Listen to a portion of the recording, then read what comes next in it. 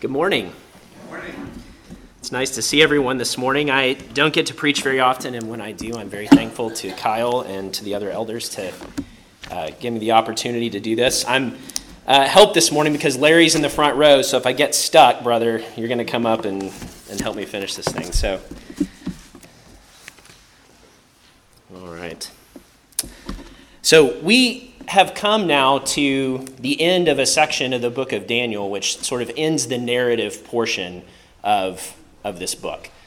Lord willing, next week we're actually going to start a different section in Daniel, which is more filled with prophetic visions and things that are going to come. Some of the things we've already seen with regards to more explanation of the kingdoms of the world, like we saw in Nebuchadnezzar's vision in chapter 2, but also some really amazing truths about the Messiah and what he is going to do when he comes and he establishes the eternal kingdom, and some of the other affairs that will occur throughout the history of the people of Israel leading up to Jesus' coming.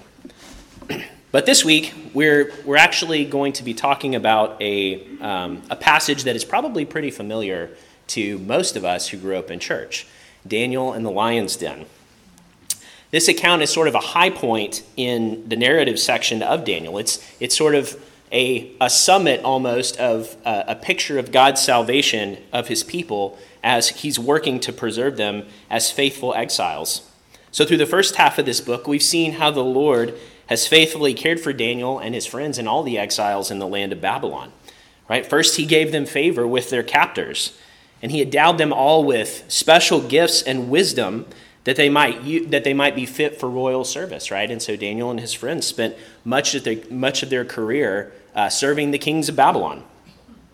The Lord especially blessed Daniel with the ability to see and interpret visions, and he used those gifts to draw the attention of his Babylonian captors and their kings to the fact that God, the Most High God, the living God, is sovereign over the affairs of men.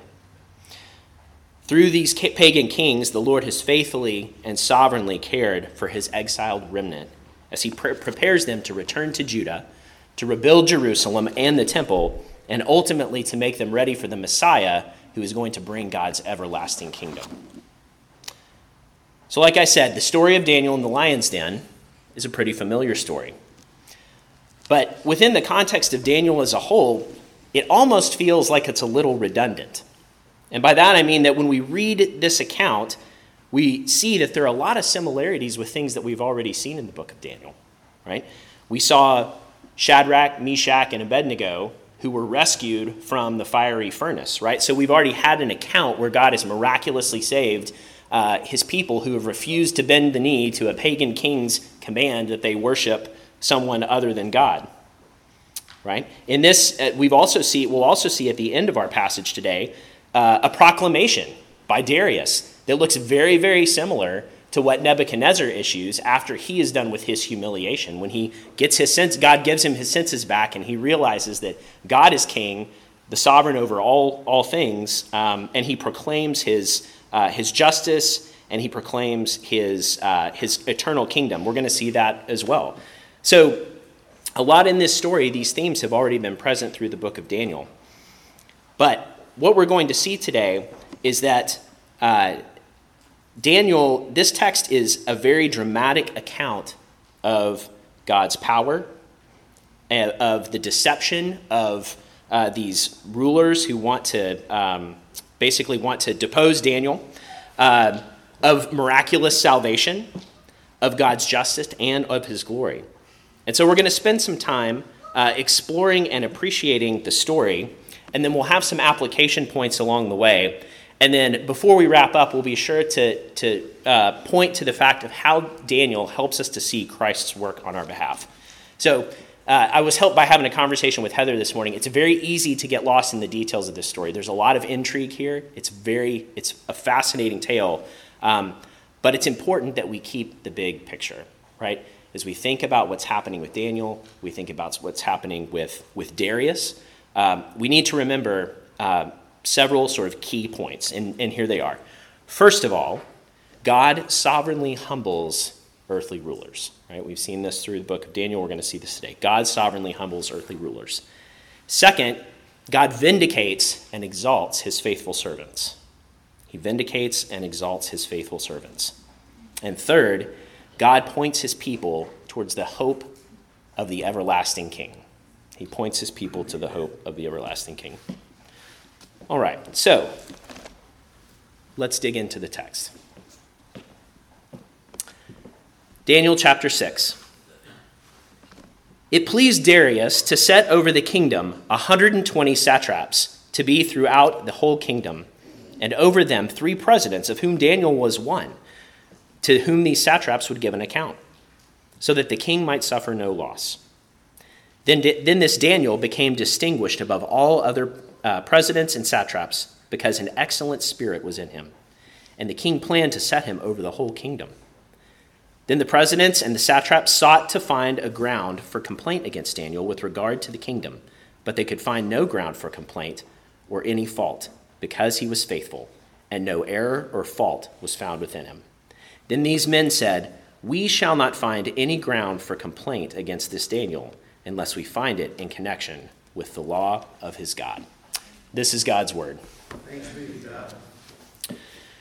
So as chapter 6 begins, we find that the situation has become somewhat complicated. Belshazzar, who is the final king of the Babylonians, has been killed, and his kingdom has been delivered into the hands of a man named Darius the Mede. We don't know much about Darius outside the pages of Scripture, because there are really no any extra biblical references to him, and the historical record doesn't really have any gaps between the Babylonians and Cyrus ruling over Babylon. So likely, it's possible that Darius is actually just another name for Cyrus. We're not sure, but that's a possibility. Darius, like his predecessors, Nebuchadnezzar and Belshazzar, recognize that Daniel has exceptional abilities, and they appoint him to a position of great authority, right? He's overseeing the overseers, these 120 satraps who are really responsible as governors throughout the kingdom for the king. As he oversees the administration of the kingdom, it doesn't take long for Daniel to begin to distinguish himself even among these officials. We see in the text that there was an excellent spirit within him, and it caused him to excel in matters of governance. And so Darius decides that he's going to appoint Daniel as head over all the rulers in the kingdom. He's basically going to put the entire kingdom under Daniel's charge as some kind of prime minister, right, who is solely responsible to the king for the administration of the kingdom. His ascendancy here, right, is a clear example of God's continued faithfulness to his people through the times of these turbulent times of the earthly rise and fall of kingdoms. Though the golden head of the Babylonian Empire has fallen, God is now preserving and prospering his exiled remnant in the silver arms of the Medo-Persian Empire. Remember back to the vision that Nebuchadnezzar had, right? Golden head was the Babylonians, silver arms the Medes and the Persians. And God continues to preserve them even through the turnover in this, in the rise and fall of these empires. However, as we see, not everyone is happy about Daniel's rise to prominence. In verse 4, we see that the presidents and the satraps sought to find ground for complaint against Daniel with regard to the kingdom. Motivated by jealousy, these officials begin to look for some complaint that they can make to the king against Daniel's loyalty, character, or ability. Since he had served the Babylonian kings for more than 40 years, perhaps there was evidence that Daniel's loyalty still lay with the previous regime. You know, if conquest was risky business and Darius was a new ruler over the Babylonians, he needed to have rulers under him and advisors that he could trust. So if Daniel could be shown to be someone who was untrustworthy, they might be able to have him removed from this position. Or perhaps in a long career, we all have mistakes that we regret. Maybe there was something in Daniel's past that perhaps would indicate that he was neither competent nor reliable to carry out these duties. And so these satraps and these rulers and officials get together and they're looking for something that they can bring up, a legitimate complaint against Daniel. But as we see, they could find no ground for any complaint or fault. They could find no ground for any or any complaint or any fault because Daniel was faithful and no error or fault was found with him. We see that in verse 5. And we think about this, right? Daniel was faithful. That means he was trustworthy. And the words for error and fault that we see in this verse could indicate the fact that he was neither neglectful of his duties, nor was he corrupt. So these men can find no legitimate complaint against Daniel. So what are they to do? Undeterred by the truth, right, and by wisdom, they decide that they are going to devise a scheme to entrap him. We shall not find any ground for complaint against Daniel unless we find it in connection with the law of his God. Right? Daniel clearly had a reputation and a life that exhibited worship to God. And so they knew, because of his character and because of his devotion to God, that the only way that they were going to be able to remove him from a position of power was to somehow entrap him and pit him and his worship of God against his loyalty to the king. This theme of opposition, of the wicked opposing the righteous, is a common one that we see throughout the scriptures. It finds its origins all the way back in the Garden of Eden. After Adam and Eve sinned and God pronounced his curse, he put enmity between the seed of the serpent and the seed of the woman. And this enmity was to indicate that conflict between God's people and the wicked would continue through human history. We see an example of this right after the fall in the garden, when in the very next chapter, we see that Cain, the wicked Cain, murders his righteous brother Abel. So even from the beginning, this pronouncement took hold. And we see many examples throughout the Old Testament. This is simply one of them here in Daniel. And in the New Testament, Jesus, who is the fulfillment of the woman's seed prophesied in Genesis 3, says that the Pharisees oppose him because they're of their father, the devil. Jesus goes on to tell his disciples in John 15 and 16 that the world will hate them because it hated him. In John 15:18 we read, "If the world hates you, you know that it has hated me before it hated you. If you were of the world would love you as its own. But because you are not of the world, but I chose you out of the world, therefore the world hates you." And in John 16:1 he says, "I have said all of these things to you to keep you from falling away. They will put you out of the synagogues. Indeed, the hour is coming when whoever kills you will think he is offering service to God."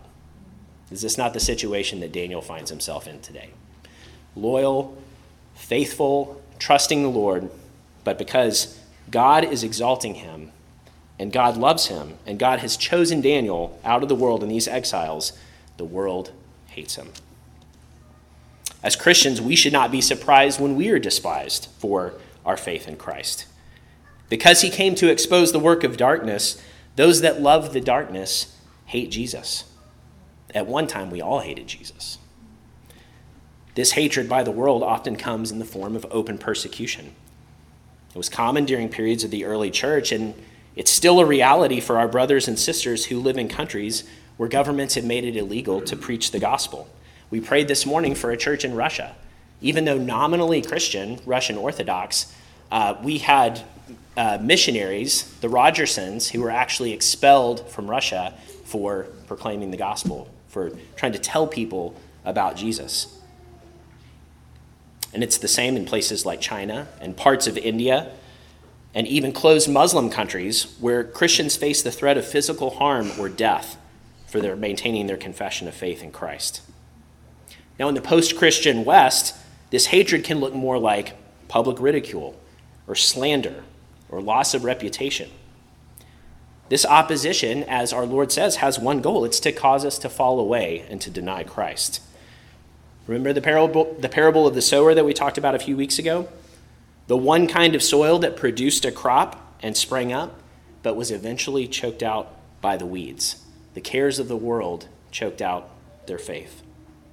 The desire to be acceptable in the eyes of the world poses a very real threat to our souls. It's worth some reflection this week to consider the ways in which you are tempted to compromise to avoid godly confrontation with the world. I'm not saying that every conflict is because we are faithful followers of Jesus. I myself have had plenty of self-inflicted wounds on social media for which I admit that I am fully responsible and have had to repent. But there are areas of our life where we pull punches. Perhaps it's failing to speak up when a friend or a neighbor needs to hear the gospel, but we're ashamed. Or when we go along to get along at work or at school by participating in crude or coarse talk so that we can fit in.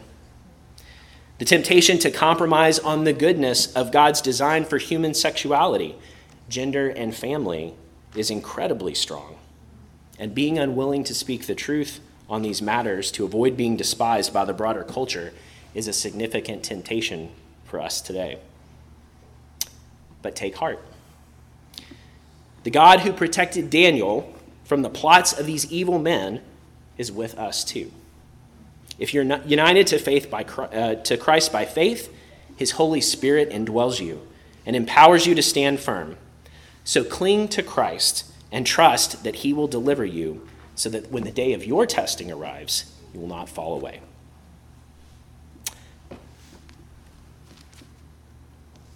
Let's go back to the text. Verse 6. Then these presidents and satraps came by agreement to the king and said to him, O King Darius, live forever. All the presidents of the kingdom, the prefects and the satraps, the counselors and the governors are agreed that the king should establish an ordinance that enforces an injunction that whoever makes petition to any god or man for 30 days, except to you, O king, shall be cast into the den of lions. Now, O king, establish the injunction and sign the document so that it cannot be changed, according to the law of the Medes and Persians, which cannot be revoked. Therefore, King Darius signed the document and the injunction. So these conspirators, who were unable to find anything that was rightfully wrong with Daniel, devised this plan. And the text says that they came by agreement to Darius with what appears to be a very strange recommendation. It's interesting, this term by agreement, when you read the translation, it could also be as a throng. So imagine everyone showing up, right? Not just a couple of folks coming in and whispering in Darius's ear that this is some sort of secret plot. No, everyone is in on this except Daniel, and they all come before the king asking him to do this. And this very strange recommendation, they want him to issue a law forbidding petitions to any man or god for a period of 30 days except to the king. Anyone found violating this law would be thrown into the den of lions. In verse 7, the officials even lie to the king about their intent, telling him the prefects, the satraps, the counselors, and the governors are agreed that establishing this law is the right thing to do. It doesn't seem, the text doesn't give us any indication here, and it really doesn't seem like Daniel may be even present when this is being done. And we also know that Daniel there's no indication in the text that he makes any attempt to convince the king not to sign this law. Darius has nearly his entire council of advisors show up in court one day, recommending that he establish this law, but his most trusted advisor isn't there or isn't offering his opinion on this matter. At this point, Darius's spidey sense should have been tingling. However, if he suspected anything, it didn't stop him from acting on their recommendation. Remember, these events are most likely taking place very early in Darius's reign. And this law may have presented a very appealing way to consolidate his power over the people of Babylon, like what Nebuchadnezzar was hoping to achieve with his golden image. By controlling his subjects' acts of religious devotion and worship, Darius could display his sovereignty over these newly conquered people.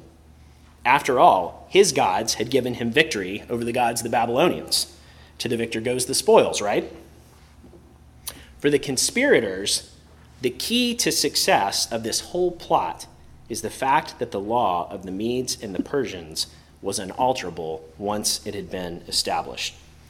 This fact is attested to in extra-biblical historical sources as well. And what this meant was that not even Darius himself would be able to rescind the order once it had been given. All the officials would have to do is catch Daniel in the act of praying to his God as he was known to do, and the king would have no discretion regarding enforcing this injunction. It was a foolproof plan. This text is forcing us now to reconcile with the question of ultimate authority. what is supreme? Is the unchangeable law of the Medes and Persians supreme, or is the law of the eternal, unchangeable God supreme? An unchangeable law requires an eternal, unchangeable lawgiver who is both wise enough to establish and powerful enough to enforce these laws.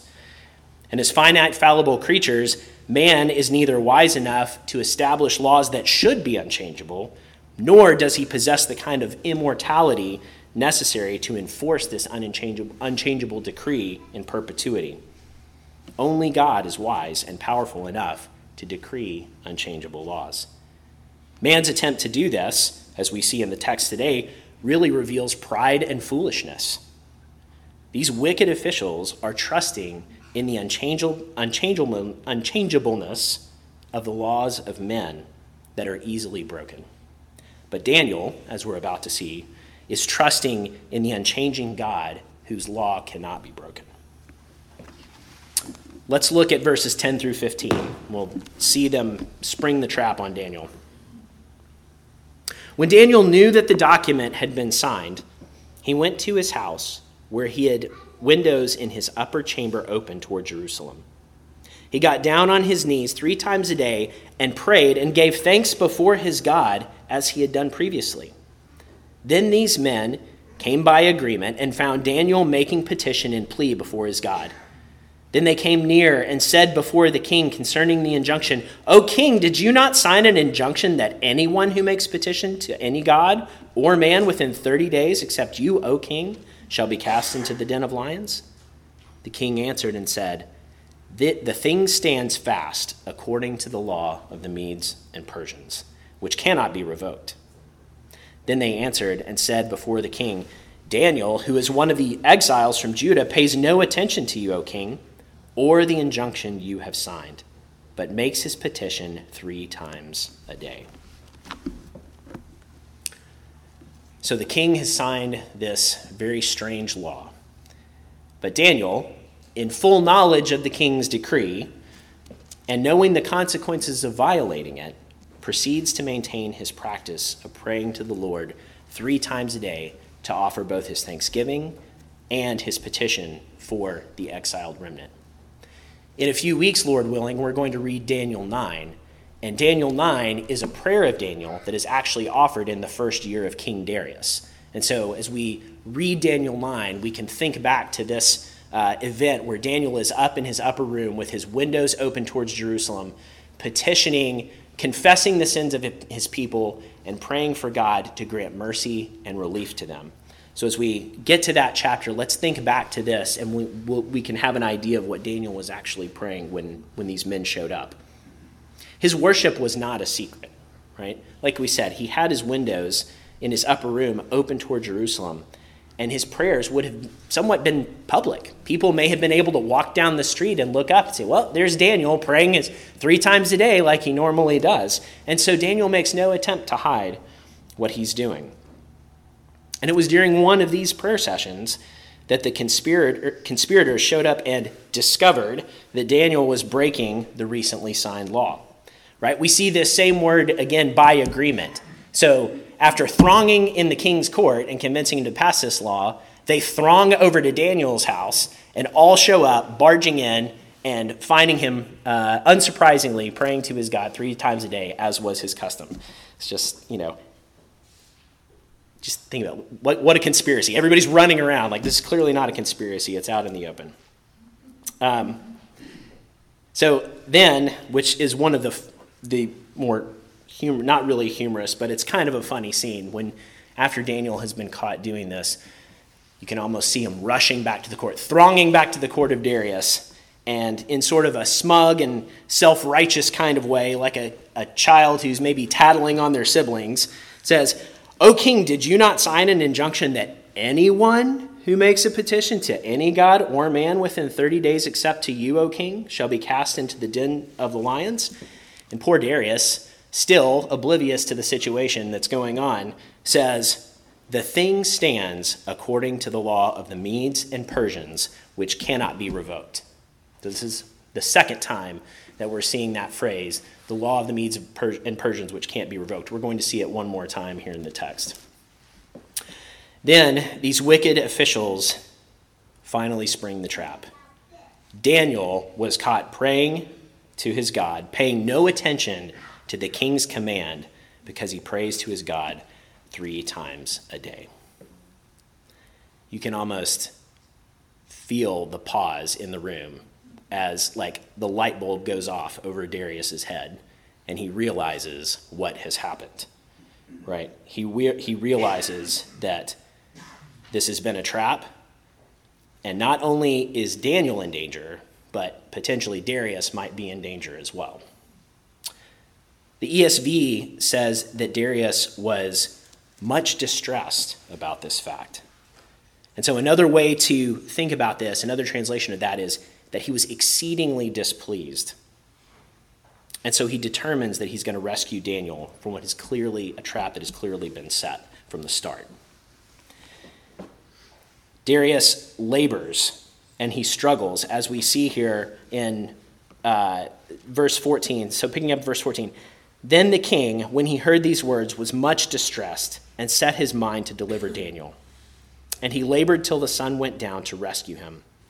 Then these men came by agreement to the king and said to the king, Know, O king, that it is a law of the Medes and Persians that no injunction or ordinance that the king establishes can be changed.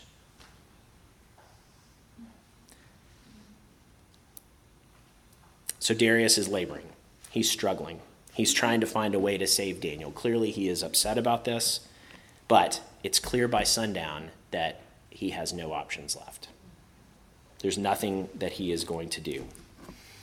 And when the officials show up the third time to remind the king that the law of the Medes and Persians is unchangeable, what they really are most likely doing is presenting somewhat of a veiled threat to him. They know that he wants to save Daniel, right? It's very clear. That's not a surprise. But they are using this law against him. To see this, it's important to understand maybe a little bit more about the Medo-Persian political life. So here's an extensive quote from the Encyclopedia Judica, which talks about the Medes and the Persian. The Medo-Persian king ruled by the favor of Ahura Mazda, which was their supreme god, and his power of life and death was unlimited. Nevertheless, once fixed in a certain prescribed form, his decisions could not be revoked by him, according to the law of Medes and Persians in Daniel 6:9.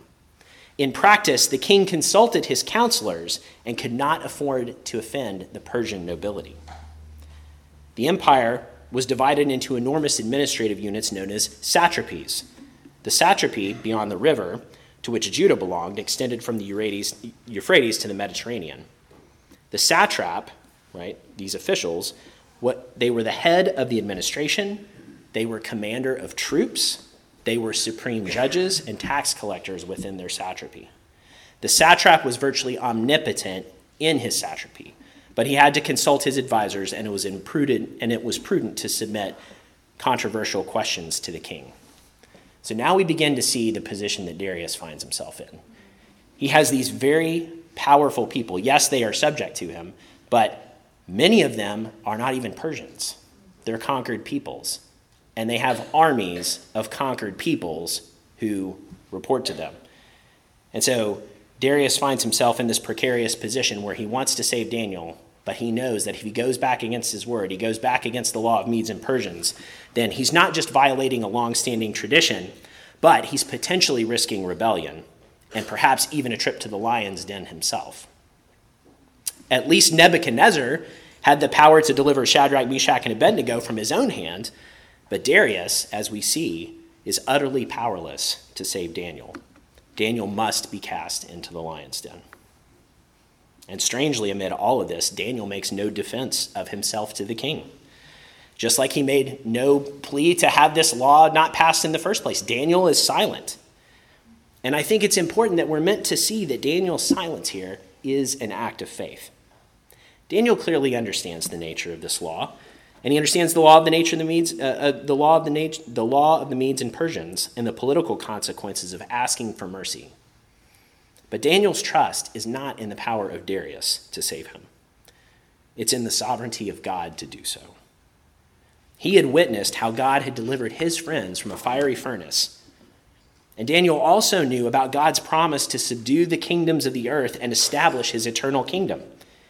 Daniel didn't need to appeal to Darius because he believed that regardless of the outcome of this situation, whether he lived or died, he would inherit the eternal kingdom with the Lord. Life with God was far more important to Daniel than whatever happened with the lions. There was nothing that the king, the conspirators, nor the lions could do to thwart God's plan. So in the face of this injustice, he remained silent, entrusting himself to the one who judges justly.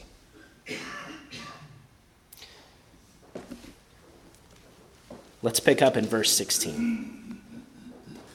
Then the king commanded, and Daniel was brought and cast into the den of lions. The king declared to Daniel, "May your God, whom you serve continually, deliver you." And a stone was brought and laid on the mouth of the den. And the king sealed it with his own signet and with the signet of his lords, that nothing might be changed concerning Daniel. Then the king went to his palace and spent the night fasting. No diversions were brought to him, and sleep fled from him. So Darius, at the end of his resources and unable to rely on either his advisors or his gods, acquiesces and casts Daniel into the lion's den. This, I think, is the low point of Darius's humiliation. God has brought the king of the greatest empire on the earth to a place where he is powerless to save the life of one man. And what Darius says next, I think, proves that he appreciates his lowly estate. In a kind of prayer that might be characterized as desperation mixed with faith, Darius cries out to Daniel, "May your God, whom you serve continually, deliver you." He doesn't appeal to Ahura Mazda of the Persians. He doesn't appeal to Marduk of the Babylonians. He appeals to Yahweh, the God of Jerusalem, who, according to pagan belief, would have been considered his captive God. His only hope, then, is to cast himself on the mercy of a foreign captive God. So the level of humility required for him to do this can't necessarily be underestimated here. This is an act of humility. So then he sets a stone to close the mouth of the lion's den, and he and the other nobles apply their seals as the final emblematic act of the unchangeable nature of the law of the Medes and Persians. So for all intents and purposes, Daniel has been closed up in his tomb. Distraught, Darius returns to the palace, refusing food, entertainment, and sleep. This is clearly not the situation that he expected to find himself in. This law was supposed to demonstrate his power and obtain obedience from his subjects. But instead, what was likely going to happen is that his most loyal advisor was going to end up dead, and a throng of disloyal, murderous advisors are going to be in positions of power throughout his kingdom. And so Darius has been humbled, much like Nebuchadnezzar. But the question remains is whether he will find mercy like Nebuchadnezzar, or whether he is going to be judged like Belshazzar. Growing up, I was taught that the point of this story was to have faith like Daniel when you face the lions of life. Dare to be a Daniel. Having faith in the Lord amidst the trials of life is certainly one of the lessons that we learn from this account, right? Daniel's faith is to be commended, certainly. However, the author spills a lot more ink on Darius's despair than on Daniel's faith. And I think that's worth paying attention to. Darius is a Gentile and probably has little to no knowledge of the history of God's deliverance of his people. He simply sees his circumstances with these corrupt officials and his inability to save Daniel or himself, and asks in great weakness for salvation. This is how we need to understand our own condition before the Lord. We're unable to escape from the consequences of our sin, and our enemy, the devil, would devour us like a roaring lion. We need the supernatural power of Christ's forgiveness to silence our accuser and to deliver us from God's righteous judgment against sin. I think it's this kind of humility which serves as fertile ground for the seeds of the gospel to grow and to produce repentance and faith. Yes, dare to be a Daniel, but first, dare to despair like a Darius. Verse 18, picking up in verse 19. Then at the break of day, the king arose and went in haste to the den of lions. As he came near to the den where Daniel was, he cried out in a tone of anguish. The king declared to Daniel, "O Daniel, servant of the living God, has your God whom you serve continually been able to deliver you from the lions?" Then Daniel said to the king, "O king, live forever. My God sent his angel and shut the lion's mouth, and they have not harmed me, because I was found blameless before him. And also before you, O king, I have done no harm." Then the king was exceedingly glad, and commanded that Daniel be taken up out of the den. So Daniel was taken up out of the den, and no kind of harm was found on him, because he had trusted in his God. And the king commanded, and all those men who had maliciously accused Daniel were brought and cast into the den of lions, they, their children, and their wives. And before they reached the bottom of the den, the lions overpowered them and broke all their bones to pieces. So Darius, in his despair, unable to sleep, finds himself early the next morning at the break of day, making haste to the lion's den to find out what has happened to Daniel. But before he even reaches the den, he cries out in great anguish, "Daniel, servant of the living God, has your God whom you serve continually been able to deliver you from the lions?" Darius' question here is worded very similar to the prayer that he offered earlier. The difference here is that he ascribes this title, the living God, to Yahweh. And this is similar to Nebuchadnezzar's confession in Daniel 4:34 when he says, "The Most High God lives forever." And it's an indication that Darius has come to a point where he confesses this same truth about the sovereignty of Yahweh. Daniel's response here is really the only words we see from him in the entire account. And he greets the king with these words, "O king, live forever." And while that seemed to be sort of a common greeting for royalty within the Babylonian court, because we see the satraps use this greeting earlier, the fact that it's coming from Daniel, telling the king to live forever, Daniel, the servant of the living God, right, the God who has the power over life and death, is good news to the king. Daniel tells him that God has sent an angel to shut the lion's mouth, and not only had he not died, but he had not even been harmed. And this had been done because Daniel was blameless before God and had done no harm to the king. The living God had vindicated his servant and delivered him from the schemes of these unjust men. Then, in what is perhaps one of the most stunning and gruesome reversals of fortune that we see in the scriptures, the king orders that all the conspirators who maliciously accused Daniel, as well as their families, be thrown into the lion's den as punishment for their treason. If Darius had been concerned at all about his kingdom, he knew that if the God who was willing to save Daniel, the God of life and death, could do this, that he had nothing to fear from exercising justice and punishing these men who were seeking to be treasonous towards him. This, too, is an act of faith. The Lord had not just rescued Daniel, but he had also provided rescue to Darius from these wicked and scheming officials. Ironically, the unchangeable law of the Medes and Persians had come back upon the heads of these officials.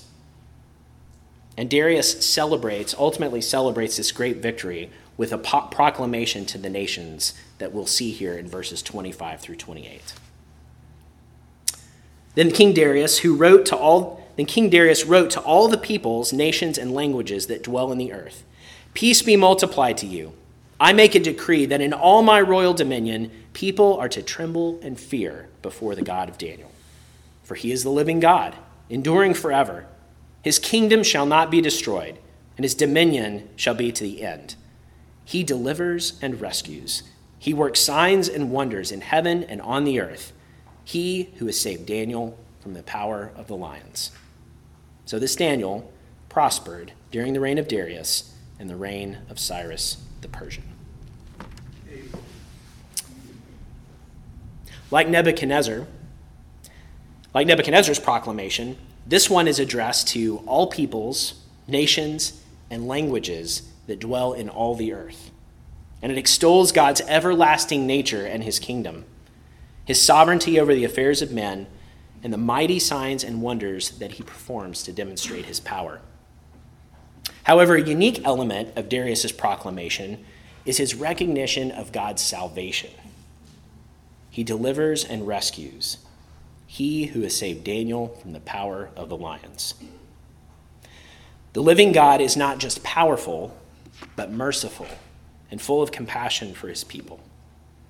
He cares for his worshipers in a way that the other pagan gods don't.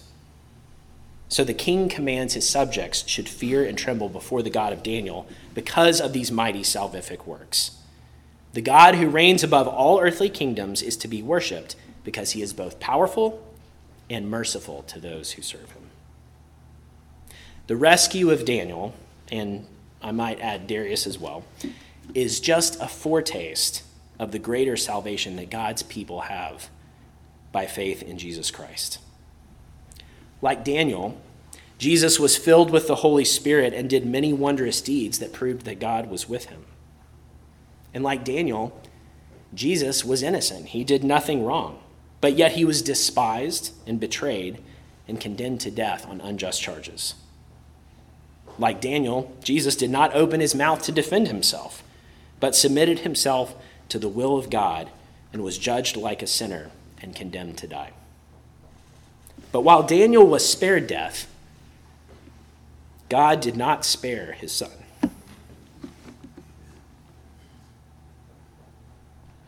But offered him up as a sacrifice in the place of sinners by crucifying him on a cross. On the cross, a great exchange took place.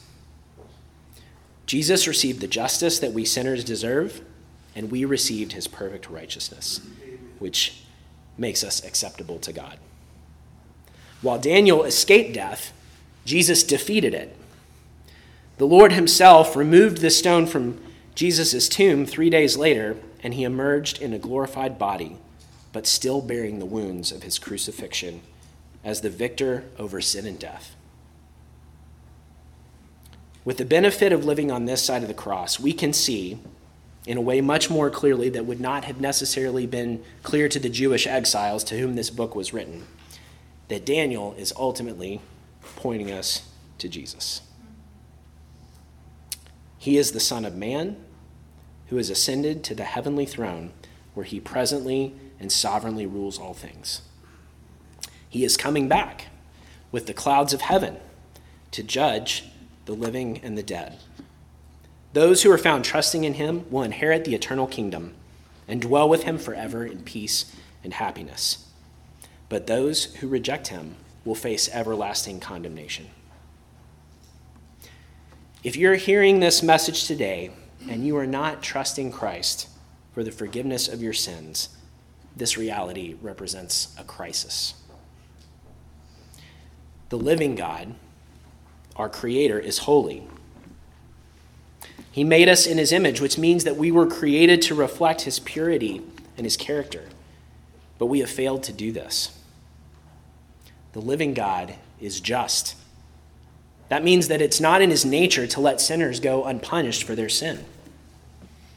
The universal guilt of mankind before a holy, just, and powerful God is an objective truth of the Scriptures. This means that even if you don't feel guilty, you still are guilty. The punishment for rebellion against the eternal God is eternal death. The Bible describes that as hell. The Bible describes it as a lake of fire, which was prepared for the devil and his angels, but where rebellious men and women will be sent as well. It's a place of continuous, conscious punishment from which there is no escape and no relief. It's a place where God's righteous, perfect justice will be on display against sinners forever without any hope of mercy. But the good news is that God offers us pardon and forgiveness and eternal life by faith when we repent of our sins and trust in the Lord Jesus Christ. Listen to the Apostle Paul from Romans 5, verses 6 through 10. For while we were still weak, at the right time Christ died for the ungodly. For one will scarcely die for a righteous person, though perhaps for a good person one would even dare to die. But God shows his love for us in that while we were still sinners, Christ died for us. Since therefore we have now been justified by his blood, much more shall we be saved by him from the wrath of God. For if while we were enemies, we were reconciled to God by the death of his Son, much more now that we are reconciled, shall we be saved by his life. Amen? Amen. If listening to God's word this morning, you recognize yourself to be a sinner who's deserving of this judgment, and you also recognize that there is nothing that you can do for yourself to remove your guilt before God, then my plea to you is to look to Jesus. If you'd like to know more how to follow him and how to have faith in him, I or any of the other elders or any member here this morning would love to talk to you after our service today. We've seen throughout the narratives in the book of Daniel these themes: that God sovereignly humbles earthly rulers, that he vindicates and exalts his faithful servants, and that he points his people towards the hope of the everlasting King. In chapter 6, we saw these satraps and officials were trusting in their cunning and their cleverness and their human tradition, and the Lord judged them. We saw that Darius was originally trusting in his own power and the counsel of untrustworthy men, and the Lord humbled him. When he repented, the Lord established him in his kingdom. And we saw Daniel was trusting in the living God, whose dominion is an everlasting dominion and whose kingdom endures from generation to generation. And the Lord vindicated and exalted him. Just as he cared for the exiles in Babylon, the Lord continues to sovereignly care for his exiles throughout the world today. The kingdoms of men rise and fall, but the everlasting kingdom is both here in our local church and coming in the new heavens and the new earth. The return of the King Jesus, is imminent. And as we wait patiently for it, the Holy Spirit sanctifies us, sustains us, and defends us as we faithfully endure unjust suffering and await the vindication that comes from God. Hear these words of encouragement from the Apostle Peter to us exiles. Humble yourselves, therefore, under the mighty hand of God, so that at the proper time he may exalt you, casting all your anxieties on him because he cares for you. Be sober-minded, be watchful. Your adversary, the devil, prowls around like a roaring lion, seeking someone to devour. Resist him, firm in your faith, knowing that the same kinds of suffering are being experienced by your brotherhood throughout the world. And after you have suffered a little while, the God of all grace, who has called you to his eternal glory in Christ, will himself restore, confirm, strengthen, and establish you. To him be the dominion forever and ever. Amen. Amen. Let us pray.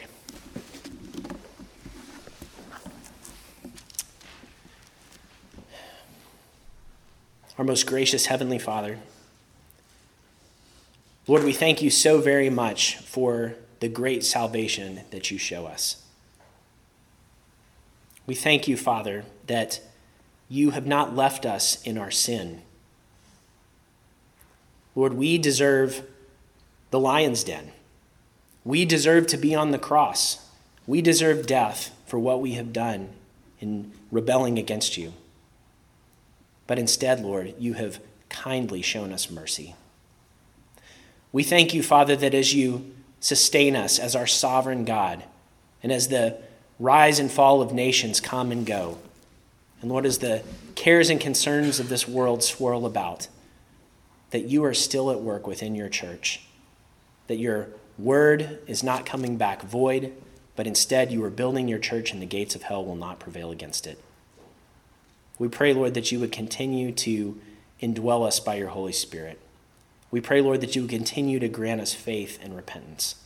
We pray that you would help us to endure suffering, wrong suffering in this world, and that we might be an encouragement to one another here in this local body. And Father, ultimately, help us to lift up our eyes to look forward to the day when the Lord Jesus comes back and establishes his kingdom in the new heavens and new earth. Give us an eternal perspective, Father, that helps us to realize that these present sufferings, while difficult, are not ultimate, but that your salvation for your people is ultimate. In Jesus' name we pray. Amen.